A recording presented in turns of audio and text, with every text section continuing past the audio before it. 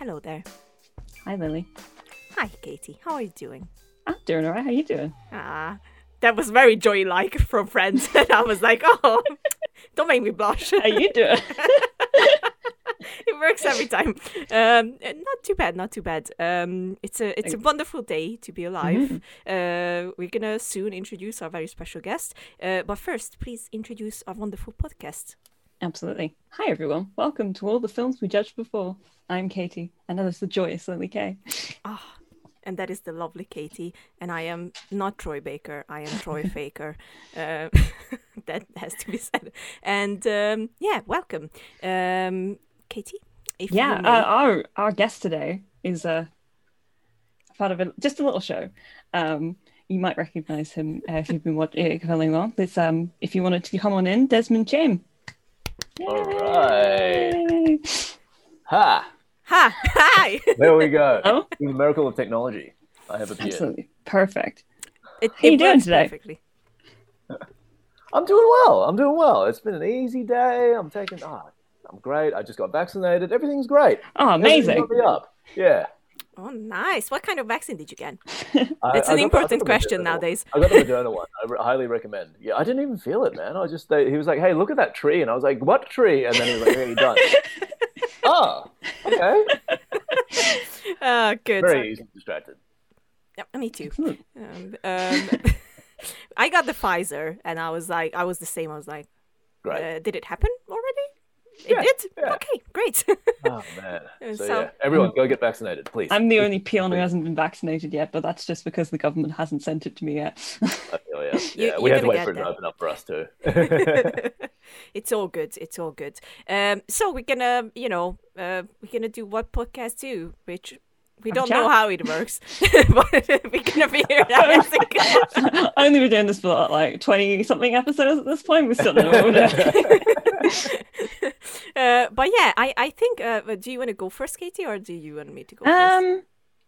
Yeah, I'll go first. Hang on, I've got to get my questions up now because I've got them all written down. We are very well prepared. I was going to have them on my screen, but my screen is currently lighting me, and the thing I've written it on is in dark mode, so I would just disappear if I do that. So we'll have to go over here. If you just emerge from the darkness. Hello. I'm on set. I think we should start with something a little bit generic and say what because we're a film and TV kind of podcast here, and I was wondering what your entertainment poison is, how I wrote it down. So are you like a TV guy or a film guy, or you're like a theater guy? Or... I started as a TV guy. I really enjoyed TV. I am not as hardcore a film guy as some people are, but in recent years I have become. Not recent years, God, last decade or so, but I really grew up a TV household. We'd watch The Simpsons and all that stuff, and I remember I have fond memories of me and my mum, and this is a weird one, but me and my mum watching Community. Oh, hell yeah. Yes. She was like the one old person who kind of got it. She wasn't a PS. So yeah, she loved that show, and we just sit there and watch it over and over and over again. We had all the DVD box sets and stuff. Oh, I love that. Yeah. Yeah. Excellent choices. Come on, Simpsons. Very, very good show.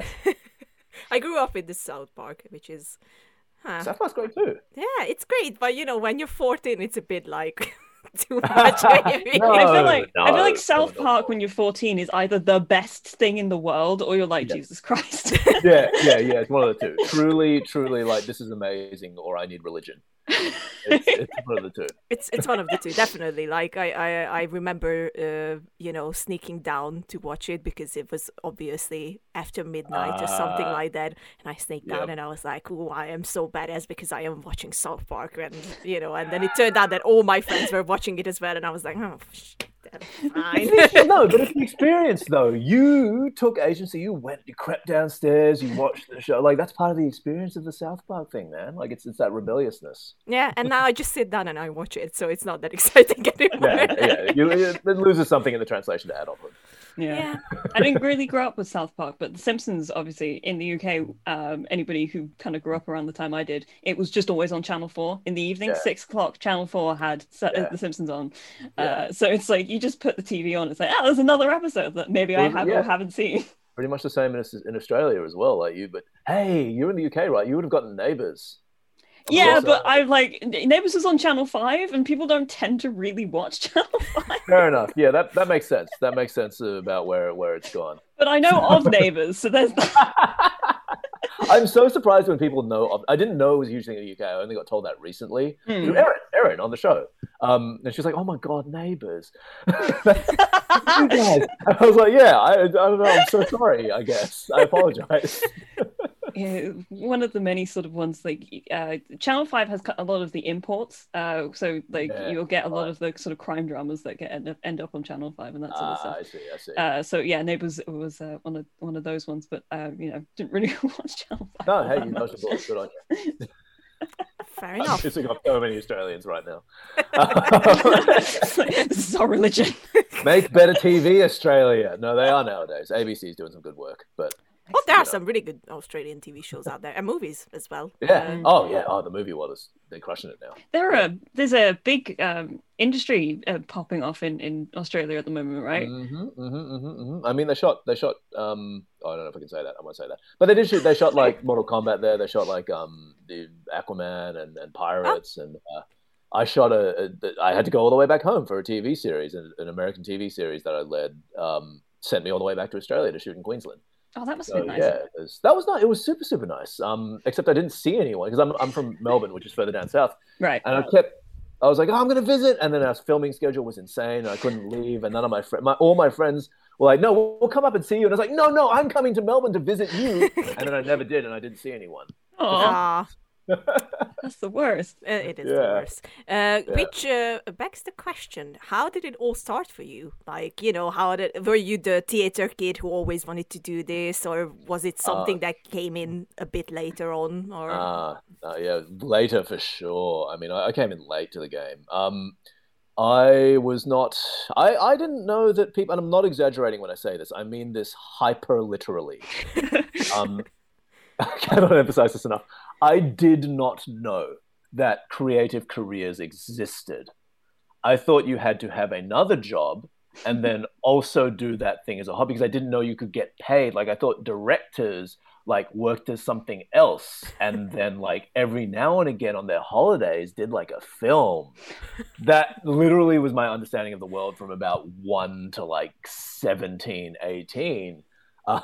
We were a very one-track family for me, and again, I don't want to lean into the stereotype because this is not as common as you would think in our community. But for me, the only choices were medicine, law, or commerce, or engineering, if you really had to stretch it, and preferably electrical engineering, like not mechanical. Like let's not get it twisted. So it was only when I took an exchange year to the States in 2008, big year. That's the year I met my now wife, and also the year where I met a bunch of people because I got into the dance scene over there. And in the dance scene, I met a lot of kids in college who were like, I want to be a photographer and I want to be a videographer and like, I want to be a writer. And like, no one laughed at them. So that's not a real career. What are you talking about? Yeah, I was like, what do you mean? You can't get paid doing these things. Like, go be an accountant. So yeah, that was literally when it clicked for me. I was like, I don't have to be a lawyer. I was studying law at the time. And I wasn't liking it. I wasn't enjoying it. I wasn't liking it at all. In Australia, they do this thing. I think, it's the same as the UK. And you go into like law or medicine or engineering, all that stuff. It's undergrad as opposed to the US, which is kind of like you do it postgrad. Right. That means you're making the decision at like 16, 17. You don't know. It was just, I was like, oh, I'm vaguely good at English. I kind of like humanities subjects. I guess law is the closest thing out of these three choices that I'm allowed to do that I'll do. And I hated it. I didn't realize I hated it for a long time, but by the time I got to my 5th, 6th year, I was like, this sucks. And then I worked as a lawyer for 3 months and I was like, this still sucks. It didn't change. Why was I thinking it would change? So I quit and had no idea what I was doing. And I was lucky enough to be friends with a few other Australian guys who were actors, I'd met in the interim. And they sort of bit by bit encouraged me to, not necessarily encouraged to be like, hey, you should do this. But I was hanging out with them and they're like, hey, we have tapes to do. Can you help us like read and like film this? Just man the camera. And actually, you know what? You go in front of the camera and you say some stuff now too. And we'll send it to the casting director. We're not meant to do that, but we'll just do it anyway because like we're chill with them. And off that, I booked like a commercial. And then from there, I was like, hey, I can make a living doing this. I can do this. And that was at that point I was like, okay, I'll book into a class and like do it seriously. I'll start looking for a proper agent, and that was where that all sort of started. You know, out of that complete, you know, not midlife, but you know, early life crisis. Yeah, early life crisis. I feel like being a millennial is just a concatenation of crises. Yeah, just stack one on top of each other. You end one and then you go straight into a new one. And it's like about something slightly different, but equally exactly, but like, completely different skill set. So you have to learn everything from the ground up again to deal with it. But it's a new one, and you have to deal with it. So yeah, that was my entry point. That's. I mean, I kind of imagined you before you came in that you were like the theater kid, and it was just a natural thing for you. So you surprised me. I was like, oh, okay. I mean, I wish I'd started earlier. I wish I'd started earlier. Trust me, it doesn't change much. Like, I've been doing this for like since I was 10, something like that, and now I am the proud owner of the name the Sean Bean of extras, because I literally die in everything. Like, I'm not even joking. I also die in a lot of things. Like most of like Shannara, and like, it just doesn't end badly for a lot of the people. And even in like I did this kooky series called Now Apocalypse, where like I didn't die, but my character plays this actor who's just the worst. He's this obnoxious prick, and he's like so proud of all the roles he has. Like, I'm on NCIS tonight, I'm on CSI, and he's just the corpse. He's the corpse in all of those shows, and he actually shot those. So I like had 3 death scenes in this one show. And I was like, my kill death ratio for shows is like 4-2. This is, how have I died 4 times and only done 2 shows? Like that the math doesn't add up. Yep. Yeah, I know the feeling. I died in everything. That's a nice little bit of practice that you get. Yeah, exactly. Right. I'll be one really job, 3 deaths. Let's go. My funeral day, I'm gonna be nailing it, guys. Just I'm ready. I'm ready on that. Oh God, that was morbid, but it's sorry, I apologize. I loved it. It's true. Also, there's a rumor that if you die a lot in movies, then you're gonna live longer. So I take it. I died like 20 times at this point. So you're gonna live. Lily's gonna live forever. You're eternal. You're eternal then. I'm gonna be the captain. Yeah. You just have to deal with it. I'm not as strong, but still. No, you are. No, straight up. I'll catch that. Yeah. Yeah. There you go. It works. And because you mentioned one of my favorite TV shows, and I was heartbroken that it got cancelled. I was like, no, why are you doing this to me every single time? The Shannara Chronicles. And I will. Well, it's not a big spoiler, but your character was written for the TV show because he didn't appear in the books. So how did that whole thing happen? Did you just walk in and did you know what were you auditioning for, or? Yeah, they were pretty. They were pretty open about that one, because I came in for season 2, so it wasn't like a secret. They sort of it existed. Shannara. I really enjoyed the books when I was growing up. They were one of the first fantasy books I read. Not the first. The first was like Raymond D. Feist. I think I read his Riftward series, and then it was the Shannara Chronicles, a couple of those earlier ones. So I sort of had an inkling of the subject matter, and I went in actually for a different character. I went in for the role that went to Gentry, Garrett Jacks. Oh, yep. And off of that, one of their producers was like, "Hey, we still need this guy. We have another part that we haven't cast. Like, let's just ask him to read for Riga and see if it works." And it did, and suddenly I'm whisked off to New Zealand and working with this amazing crew who, a lot of them were like ex-Lord of the Rings crewmen, and that was really cool seeing their craftsmanship come to life, building sets, building the props, the armor. I'm a nerd, so I love all that stuff. Yeah. It was real. I was bugging them so much. They'd be like, "You don't have a fitting right now. We have work to do. Can you leave?" And I'm like, "No, I'm just here. Don't worry. I won't be in your way. I'll just look at what you're doing. I want to see." So, it was so much fun. I love that series. It was pretty much my first gig, and that was really, really nice. The cast on that: Ivana, Marcus, James was hanging around set even though he was dead. God bless him. I love James. James is the best. Austin and Aaron. Actually, serendipitously enough, Aaron Jakubenko, who played the prince in that series, was in my first ever acting class.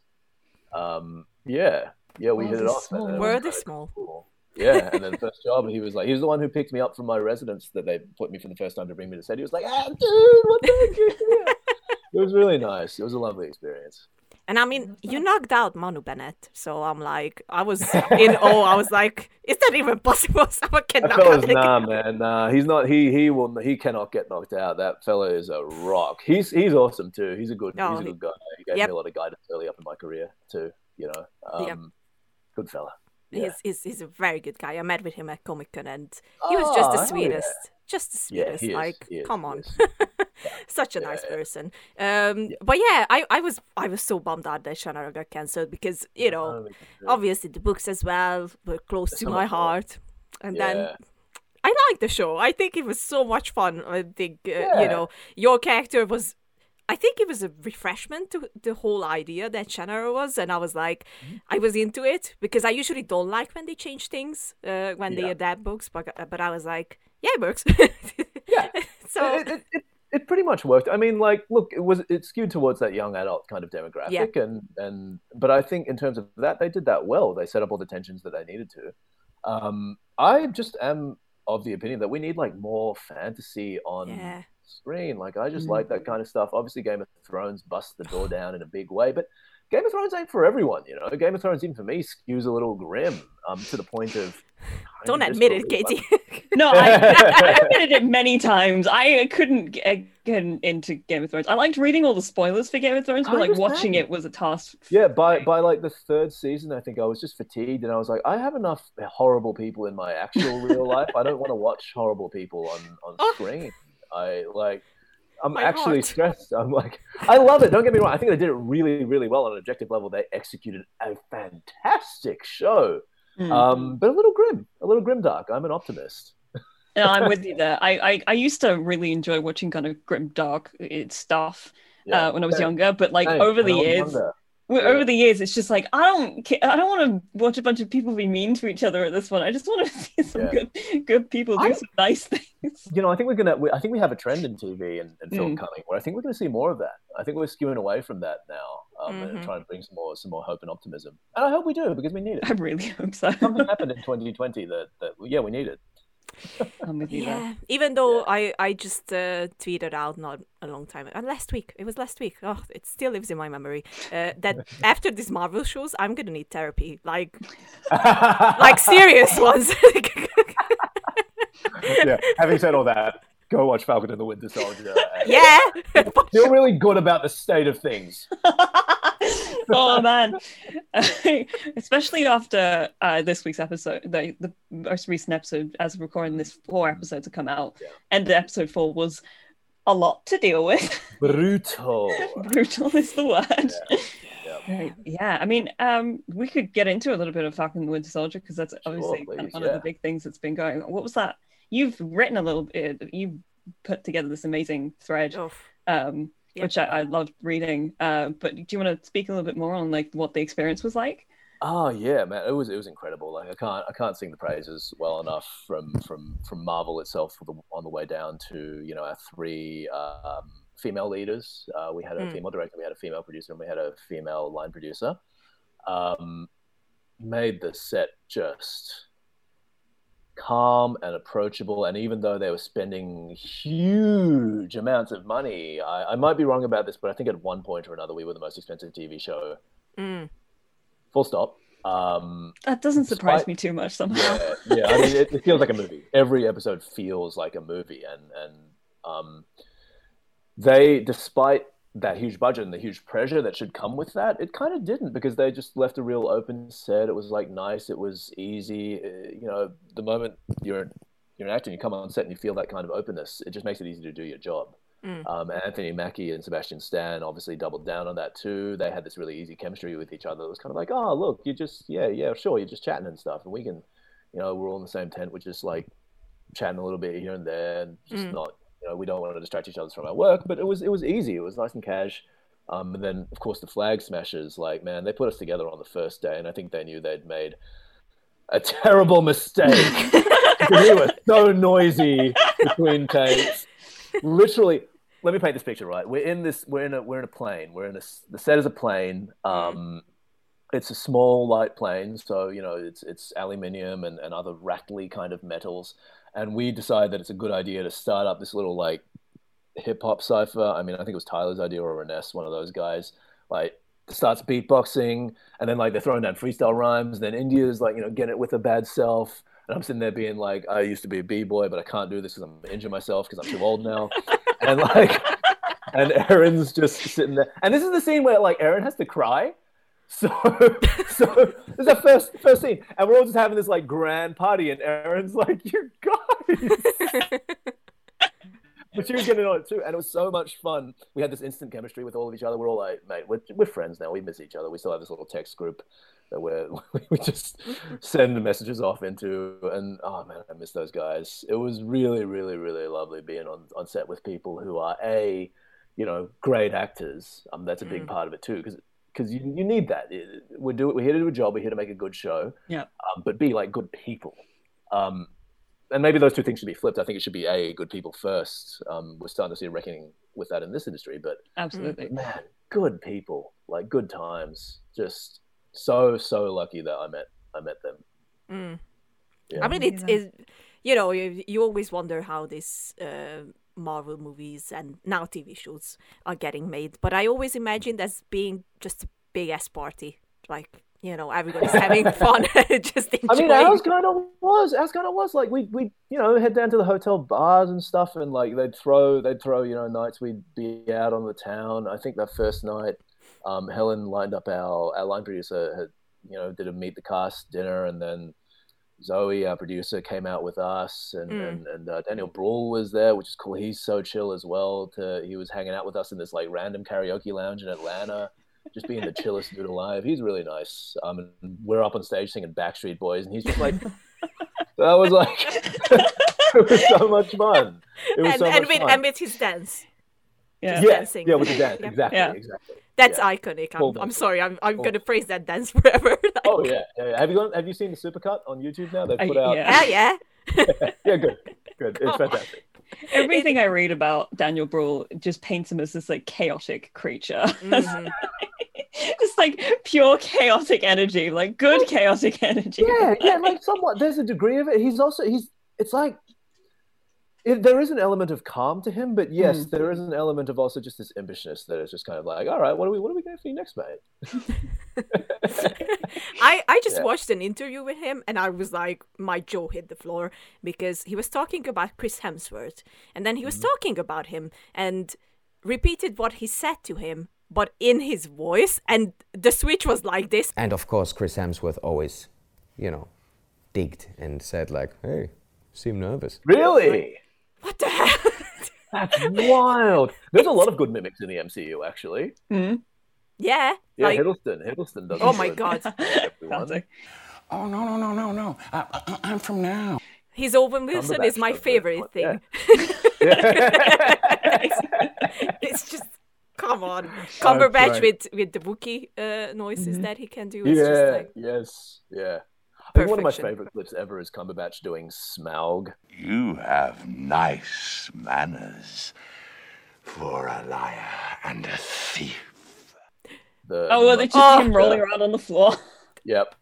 Oh, that looks like so much fun. He was in it. He was in it, just in the zone, just doing Smaug, just living like in that is an actor. So good. Oh God, you gotta love them. You gotta love them all. And you are now part of this team, which must feel amazing. Like as Katie mentioned, when I read the tweet that you made, first of all, that picture is great. I also envy you very much that you have a vibranium in your phone case. I'm like, but at the same time, I want to highlight two things. One of them is what you wrote about representation, and that's for me and for Katie as well. I think I can talk in both of our names. I think it's the most important thing in the film industry, like everywhere, but especially something that reaches so many people. And I think my question would be: is that do you think that it's now finally changing and becoming more of a normal thing, like a natural thing to do? Yeah, for sure. I mean, like we took stock even a year ago. Me and a few friends here. I forget who it was. A bunch of us in a group, but I think it was like me, another mate of mine, Chris Pang, who was one of the guys, shout out, who got me into this. He was one of the original OGs, Crazy Rich Asians and all that. And then it was like Remy He, who's also MCU, and a couple of other guys. We were all chatting, and we were like, hey, hang on. We're all working right now. That has never happened. Like 5 Asian guys, roughly in the same age group category, all working at the exact same time in like decently sized parts. Huh? That truly has never happened before. It's like moments like that make you realize how far we've come. There are still moments that make us realize how far we have to go. Oh, yeah. Though, of course, not to bring it down. I do want to celebrate where we've gotten and where the successes, but the metaphor is right. The door is open, but we haven't walked through it yet. We're just starting to, and we have to make sure the whole group makes it through before it starts to swing closed again, because it's a fragile balance that we've won, and the African American community has been tackling this problem for much longer than we have. But the how to get the community in and not leave people behind is a tricky one. We had this horrific joke, I think, that after Crazy Rich Asians came out, we were like, well, let's just wait for the next Asian film to ruin this all. Because the moment we have one failure, it's done. This whole ride is over. It was real gallows humor. It was kind of like, but that hasn't happened, thank God. But not thank the studios and thank the bosses to some degree for putting their money where their mouth is. They have said the words, now they are following through. Could it be better? Always. We do still, as minorities on set, have to negotiate certain things that are easier for actors of other backgrounds to maybe negotiate. I think a good example, this isn't a professional example, but this is an example of the negotiation that we have to go through in our heads, right? Like when I was in writing school, I remember writing a scene. The challenge was to write a scene set in a familiar location. That was it. So one of my classmates wrote a scene in a British tea shop. And I wrote my scene in do you guys know what boba bubble tea is? Yep, I know of it. I haven't actually had it, but I know of it, yeah. It's like an Asian American, or not Asian American, it's from Taiwan, but it's like part of the Asian experience. It's something that I grew up with and I know very well. And I remember I had 3 lines of prose describing this tea shop. And my friend who had the English tea shop had 3 lines of prose describing that tea shop. And my teacher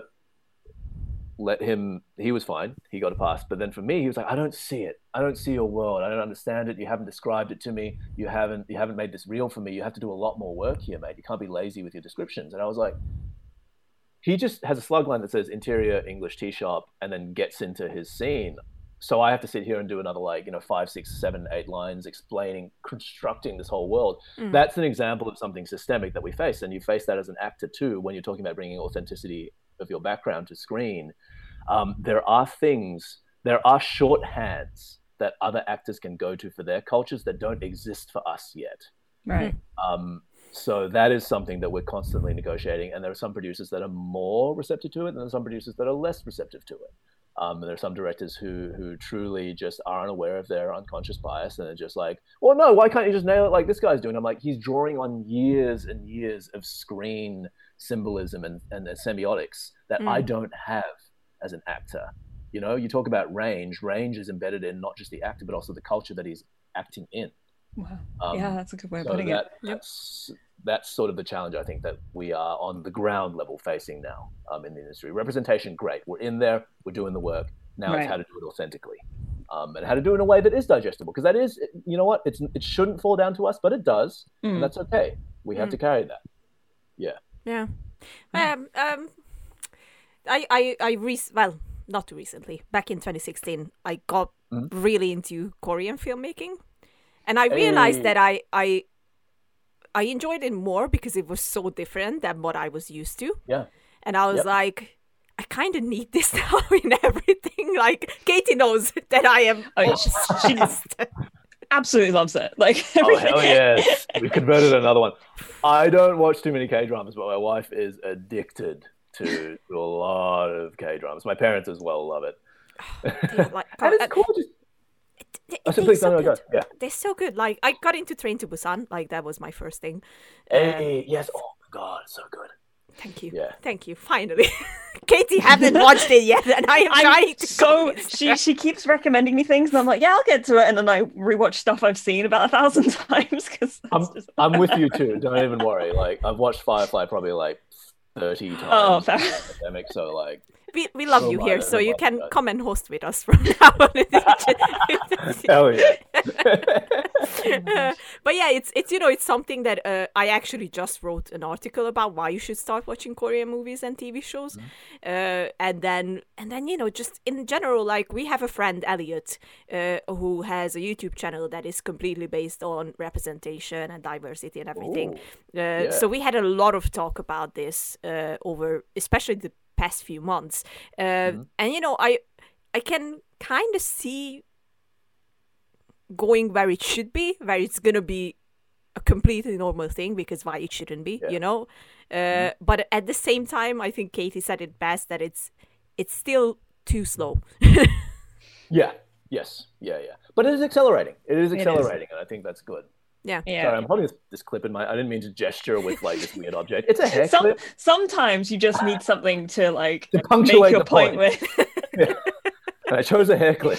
It works. Yeah, it works. It works. Yeah. I said that as we were having a discussion about some of the bigger studios and how I thought that it's really at this point the job of people who have a kind of an innate audience, like a really large audience, to build that kind of representation in from the ground up, as opposed to just kind of tacking it on, being like, we need some people in here, let's get like this guy and this guy to kind of fill a quota. And like it needs to be built into the world of what you're doing. It doesn't necessarily need to be like about, like I think there are so many people who are just sick to death of watching tragedies about racism and all that sort of stuff. Like we want to be able to see the joy of of people as well. Yes, that's the big thing.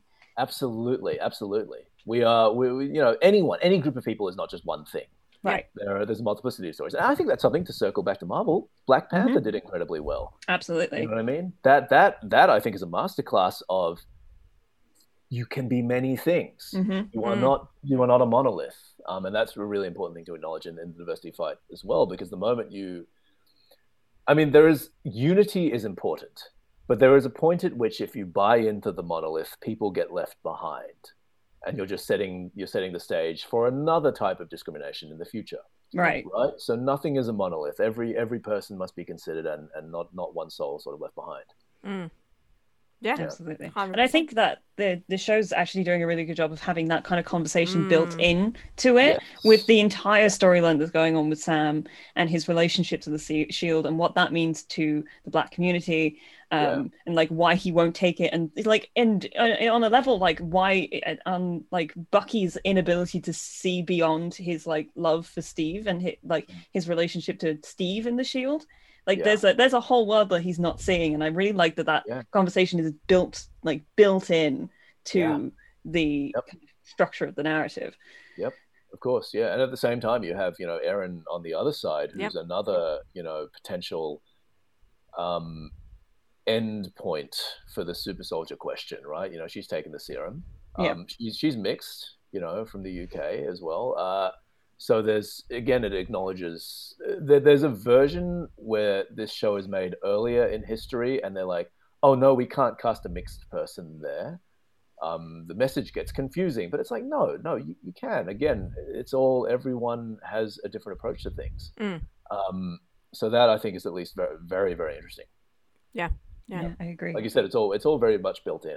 And then they can orbit the big set pieces and the character drama around all that. And that is one of the things I just love about it, is the fact that it's all like, I think when you build theme into character, it kind of explodes out of everything else that you try to do. Like you can't separate anything from anything else because it is so kind of intrinsically tied together. So like you talk about what Sam's going through, what the Flag Smashers are going through, and it's like, well, everything connects together. Like no matter how much you want to like maybe put something as like this thing happening and also this thing is happening. It's like no, these two things are very intensely tied through theme. Absolutely. And I think that I'm just really enjoying it. Oh, yes, that's the purpose. That's the purpose. We're here to entertain you. No, we made a TV show to annoy you. No, good. I think Sometimes you something- watch TV shows and you're like, this does feel like you made this to annoy me. There are examples for that. That's for sure. But like, Oh, good. yeah, Yeah. you know, definitely. I think with what Marvel is doing right now I think it's the best tactic. To be honest, like, absolutely well done. I can't wait to see Shang-Chi, which should be Yes. coming out in the summer. Simu. Yeah, soon.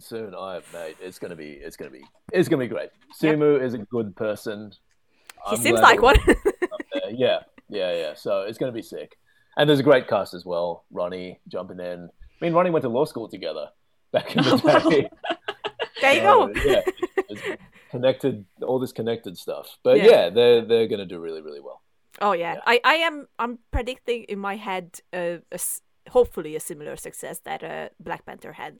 I hope so. So fingers Fingers crossed. crossed. If the cinemas are going to be open in here, then I will I'm there definitely immediately. I'll running be in. there immediately. Yeah, like Yep.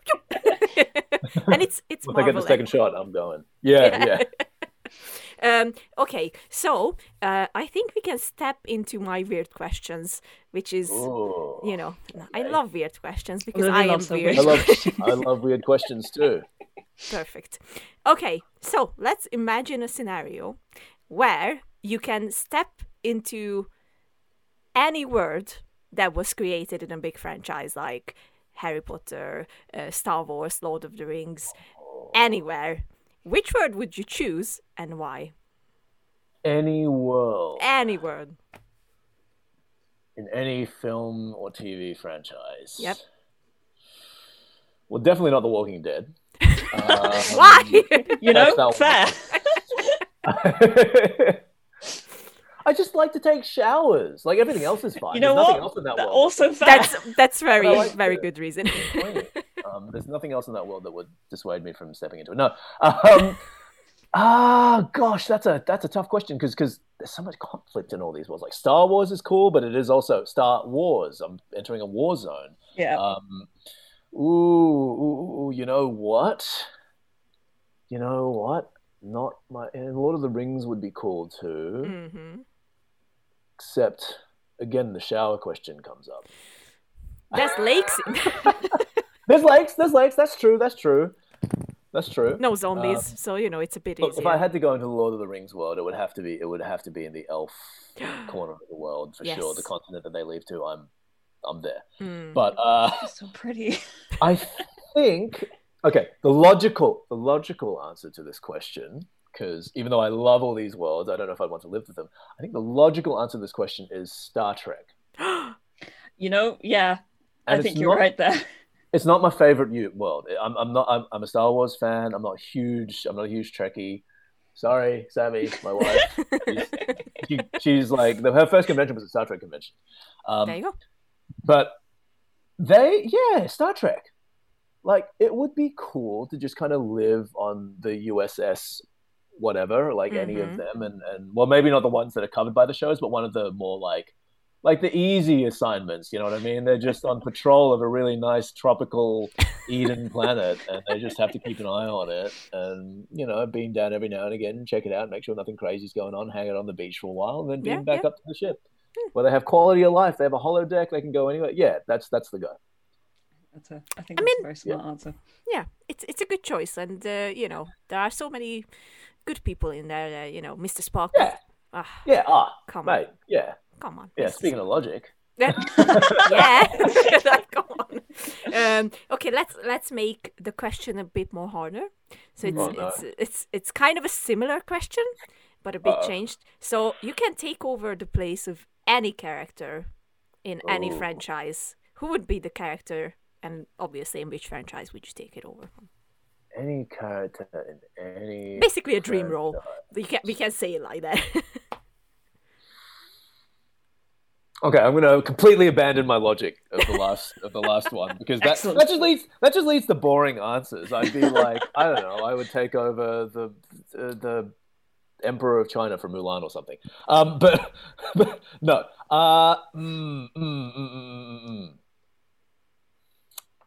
I would jump into, you know what? Always been a dream of mine. I love the idea of being a pilot. I love the idea of being a space cowboy. I'm going to jump into the shoes of Wash from Firefly. Because I don't think I'm as mercurial as Mal, but I'm definitely as stupid as Wash. Minus the whole part where he gets spoilers, but it's like 10 years old, where he gets impaled by a giant freaking log. Minus that part, still hurts. I'm all in. Yeah. Oh my god. Why? Yeah. It's just like so cruel. Yeah. So cruel. Oh, poor Zoe. Yeah. That's it. You're hired. You are new host. Yes. Okay. All right. I'm on. Let me know my hours. Whenever we can find time. All right, Katie, question, because I'm curious about what your favorite piece of like flawed media is. Like a piece of media that you watch and you're like, I see 1,000 pieces that are wrong with this, but I also love it dearly, kind of because of those, as well as in spite of them. Yeah. Transformers. Oh wow. Oh my god. Yes. But also Transformers 2 and Transformers 3. This is the hill that I will die on. They're excellent movies. They do exactly as intended on the box. I will, I'll defend them to the death. I will go there. They're really good. I had like, I'm pretty sure I had like a pirated VCD. Oh no, I shouldn't say that on the camera. I will beep you out. Beep. First Transformers, yeah. And I just watched that. I watched that a lot. The first Transformers was actually genuinely a good movie, I believe. It didn't go so well after that, but you know what? They were fun and they were big and they were satisfying in a way that a lot of films weren't. I agree. Like, come on, the special effects and the fights in there are just like... Yeah. And they just lent into the silliness of it all. Yeah. And it was super problematic. Everything about it was problematic. Although I will say that Bumblebee was a really good movie. Like, I was genuinely surprised by that. Do you know why? Yeah. It wasn't directed by Michael Bay. Yeah. Well, I will defend Michael Bay to the death too. Excuse me.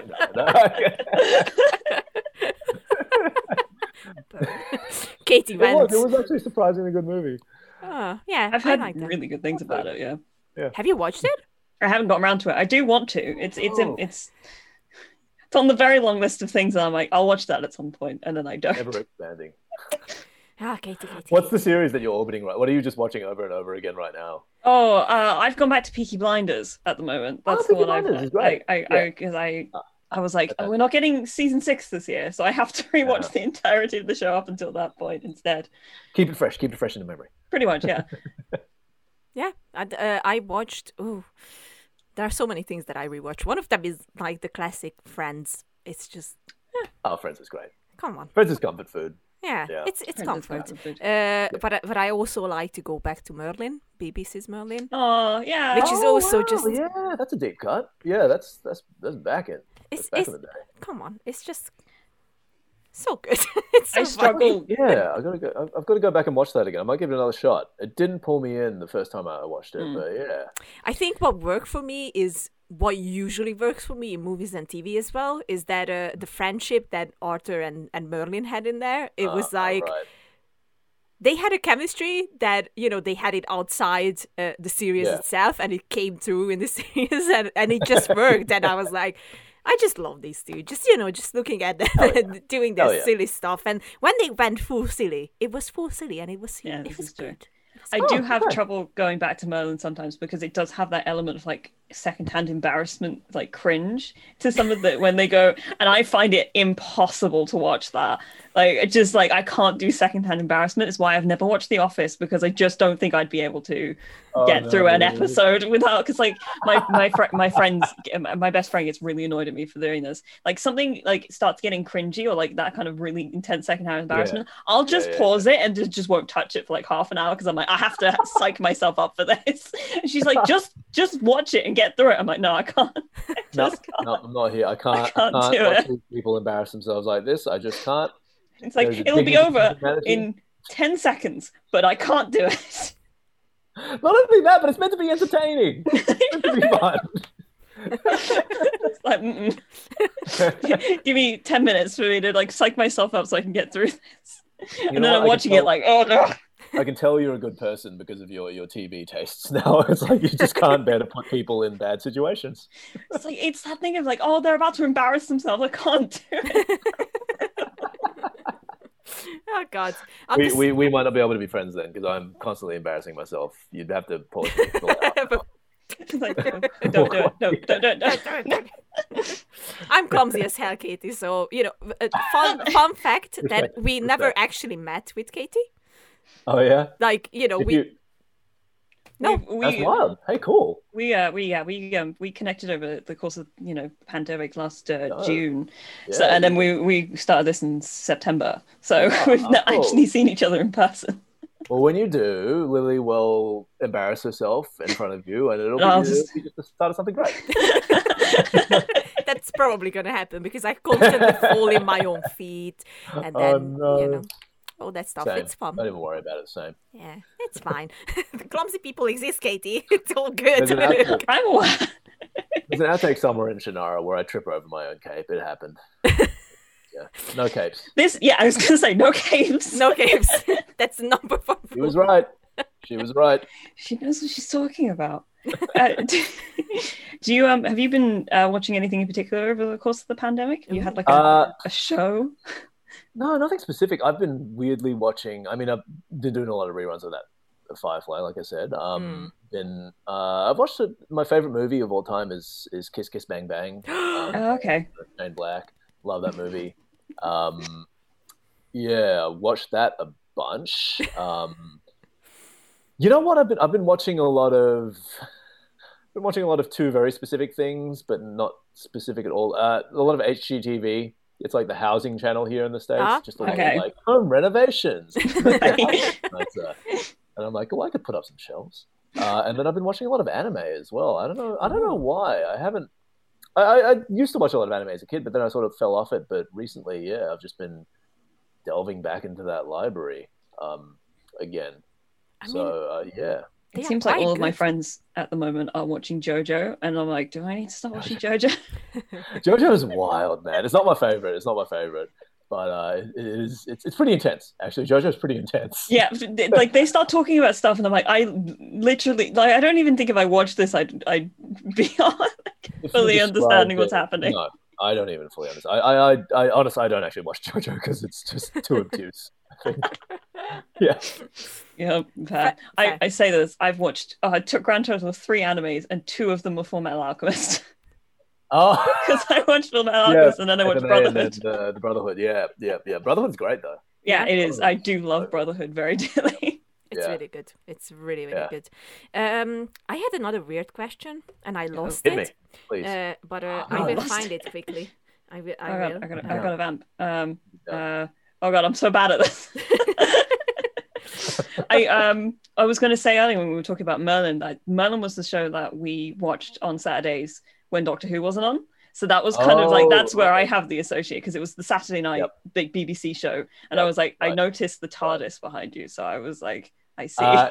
Yes, wife is also a Whovian. Yeah. So, yeah, there it is. I mean, Stitch. It's We're a nerdy household, man. We're a nerdy household. The best thing ever. That's the way to be. Yeah, it's the only way to be. It wasn't a weird question, as it turns out. It was a normal. Oh no. Yeah. That's okay. Well, hit me with a normal question. Yes. I will be the judge of how normal it is. Okay, I don't know if you can actually answer this or not. So if you can, you're just gonna do. I can't. Right. So I discovered something on one of the posters of Falcon and the Winter Soldier. Behind, I think it's behind Sam, in the star. You can, I think you can see the Hungarian Parliament in Budapest. And I was wondering if you can answer that. Did you guys shoot anything over here in Hungary? Because I am in Hungary, by the way. Oh, cool, nice. Oh, I don't know. I love Budapest. I can neither confirm nor deny. I will have to do this. Maybe I don't. Right. Amazing work there. Oh my goodness. Yeah, That is intense. It's Marvel, so you have to look for Easter eggs. That's true. Yeah. Everywhere, like posters, promo pictures. Easter every day with Marvel. Yeah. Eggs galore. Yeah. Okay. And then the other question is, since I know, I think kind of for a fact that you're also as big of a Captain America fan as I am. I mean, I love your necklace, by the way. Thank you. It's here as well. Cool. Oh wow! Yeah, hell yeah! I have it tattooed as well. I love Amazing. Mike and Bucky, and that's cool. Yeah. And it's especially what you wrote in your tweet. It did help me through a hard time as well. So when you wrote about that, I was like, the fears are back. It's coming back. It's all good. Don't cry. Yeah. I cried because I cry on everything. So it's all good. I was way out of sorts when I wrote that as well. It was sort of verbal diarrhea. I sort of sat down and I was like, I'm going to write a short post, and then 16 tweets later. Yeah. No, it was cathartic. It was very cathartic for me. Yeah. Yeah. So I have to know your opinion Mm-hmm. about John Walker. Oh, I don't think I can say anything about this either. I mean, we'll go as far as this latest episode where he brutally murdered one of my friends. Yeah. Really brutally. I mean, Noah Mills is a lovely, lovely person. And with the shield. And with the shield. I will say, watching, for me, I mean, you read the thread and you know how much him and that shield mean to me. Yeah. And I think this is intentionally, of course, this strikes a discordant chord with all of the Marvel fans, seeing him stand there with the shield bloodied just at the bottom, and it takes the air out of whatever room you're viewing it in. Yep. Yeah, it just saps you, man, because that is the symbol of the best of us, lowered to something. Yeah. It's not a nice thing to look at, and that's perfectly intentional. Yeah. That's as far as my thoughts can go on it. Is like that was like oof. Whew. I thought that episode in particular was pretty spectacularly directed. Like I thought the subtlety of like showing that he had taken the serum was like spectacularly played out. Like the way he threw it into the wall, and you're like, oh, that was intense. Wait, hang on a second, and then you get to the point where he finally like bends the piper, and you go, oh no, he's done it already. Oh god. Yeah, I am now in some trouble here. Yeah. They did really, really well putting all that stuff together. There are so many threads that they just. They shout out. Yeah, shout out to Kara and shout out to our producer Zoe, who just they juggle all these things and they don't drop the ball. It's great. Yeah. Oh, it's a really good show. Like, it started off great, and I think maybe the second episode was a bit slower than we expected to be, but then they just picked it up again, and I was like, oh, yep, this is. There's a lot of setup that goes into sort of like a 6-hour mini movie series, basically. Yep. So a little more wind up time, I think, than you'd be accustomed to in a regular film. The first act goes on a little longer, but it's worth it because the stuff they set up, again, like you said, it all works with the characters and the themes. It's complex. Very well, yeah. And also we have to give all the respect to Wyatt Russell because he's doing an awesome job. He's a lovely guy too. He's a gentleman too. Really, really, really nice guy. Just shocking sometimes that some people can behave as poorly as they do on the internet. I think the initial, we know what we're talking about. I won't go into it, but lovely, lovely man, and I'm glad people are seeing him for an amazing actor as well. Such a good actor, like, and they always say we can go back to Game of Thrones where Joffrey and Cersei and come on, but they were horrible. That guy too. I think people were like horrible to the I can't remember his name, but the actor who played Joffrey as well, like cop lots of flack as well, and it's like, no, guys, that's not Listen, I'm just setting it up for myself. I play a lot of villains, so I'm like, this is why I'm like, hey, don't beat me up in the street, please. Like, but isn't it interesting that it's always the really nice people who play evil guys and girls, obviously? Yeah. It's because we're pretending. Yeah. No one's that nice. That's true. I either find myself playing comedic roles or evil roles, and I feel like they are signaling something to me, and I'm like, I don't know what you trying to say. But... You want me to lean into this? Fine, I'll lean in. It's good to be evil. Come on. I truthfully think it is a thing of like when people have that kind of good moral compass, they get the place at acting and like in also in things like D&D, where you get the chance to like just sort of play in a space that you don't get to play usually, because there's no consequences to that. Or the consequences are safe because they're within a fictitious universe, so you get kind of the chance to be like something that you wouldn't be usually, which is nice. I'm of the opinion that D&D with a good DM is the best, and if this is your goal, is the best acting exercise you can ever have. Absolutely. You know, as long as you're not going too crazy with it, being like, I'm a dwarf. You know, like, if you keeping it within, like, and that's where the good DM comes in. Like, if you have someone who's guiding that ship and servicing all of your characters and giving your characters moments, and you can pick up on those on the fly and work with it, you've unlocked well past like years and years of acting lessons, I reckon. Yeah, I'm with you there.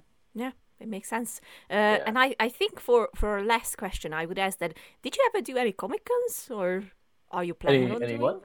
Comic Cons? Oh, Comic Cons. Yeah. I love to. I go to Comic Con. I go to a lot of conventions a lot of the time. I have to shout out my wife's work. She works part time as a hobby with a dance team that does cosplay. Oh, wow. And they get hired by those conventions. They do Comic-Con every year. They do the Comic-Con Masquerade halftime. Oh, that is amazing. So they do themed sets. They did like an Attack on Titan set. They did a X-Men set. They did a few, and they do all the cosplays themselves. And they're all like professional dancers. Nice. You know, there's a couple. There was a girl on it who was a Lakers girl for a while, and then there's, you know, we have cast members from the Wicked tour and stuff dancing with them. Awesome. So they are at conventions every year, and I'm sort of there as just their support staff. Sometimes I'm there to run cameras for them and record their performances, and I get to like wander through the halls. I love conventions. I mean, there's no one thing that can be said to be absolutely pure, and I know there's sometimes some controversy with certain pockets of communities within the convention culture, but by and large, it's people who love things, and I think that's great. Absolutely. And I love just being around that. And if I could do conventions, I would love to. I think off of this we probably will. I'd love to, you know, jump up and be on some panels and like just shoot the shit with people. You know, I love doing that. I love meeting people and especially again just people who share the love of this stuff, because it doesn't matter. Sure, I was in the universe, but I just like my love for the character came first as well, and that's the level I like to connect with people on. There's nothing. I firmly believe there are boundaries, of course, between fan and actor that have to be to keep people safe. But in terms of a human experience, I'm assuming all parties involved are knowing where the boundaries are. You can absolutely like have a lovely conversation. Like there's some actors who are cynical about it. They're like, oh, we're just shilling ourselves out and like whatever. And they're a bit like the conversations are canned. And I'm not there, man. I'm there to have the same conversations that I have at conventions every year. Just maybe I'm behind a table. You know what I mean? That's what I'd love to do that. Yeah. Oh, well, if you ever come to London, we're gonna come and find you on a Comic Con, because come on. I will be there once this is all over. Yeah. This is all over. Please. Just soon. Go away. We need our life. Like, well, they are planning the first conventions now, so. I saw, yeah. Australia's planning some too. Supernova's coming back, I think. I might not be Supernova, but yeah, there's a few. There's a few that already like maybe they pushed it back like to September or something like that. But maybe, hopefully, we'll hopefully. see. We'll see. Everyone get on board. Do your part. Do as Steve Rogers would do. Take the serum, and we'll all be good. Yes, exactly. Absolutely. Desmond, thank you so much for coming. Oh my god, thank you so much. for This having has me on. I been loved it. I had so much fun. This Absolutely, was, too. you are our new host. You know, talk to you. come back anytime. Anytime. I'll guest do a couple. Oh, yes. There you go. Perfect. Really appreciate it, guys. And where can people find you on the big world of social media? Oh goodness. I hate social media, but yes, it is the tool I need it. I need it to live and work Yep. now. It is very important. You can find me on Twitter and on Instagram at DesChiam. That's DesChiam, M for Mary. On Instagram and Twitter. Come hang out. Shoot the shit. I hang out sometimes. I respond to DMs sometimes when I'm not lazy. So yeah. There you go. Brilliant. That's how we arranged this, because you Yeah, saw my DM. actually, and then- yes. Yeah, I only check them like once every 2 weeks or so. So I'm very happy that I checked it like then. I was like, oh my god, I have to reply. I have to 100% have to reply to these guys. Yeah, Yeah. I do that. I just sneak up on people. I'm like, his DMs are open. Well done. Thank you. I take it. And once again, thank you for watching, listening, and however Absolutely. you are reaching us. Find Desmond on the socials and watch Falcon and the Winter Soldier. Watch the Shannara Chronicles. That's my Yes. personal, advice to everyone, because it's great. And one more question. What is your next project? Can you tell us a little? Oh, I do have one, but I can't say anything about it. It's very, very nerdy, and I love it. It's my first time working in the format. That will be a little hint. But that's it. Ooh. That's all I want to say. We'll I love take it. Yeah. We will take it. Yep. Still a pandemic. Wear your mask. Sanitize your hands and keep Yes. the distance. And Yes. Get vaccinated when you can.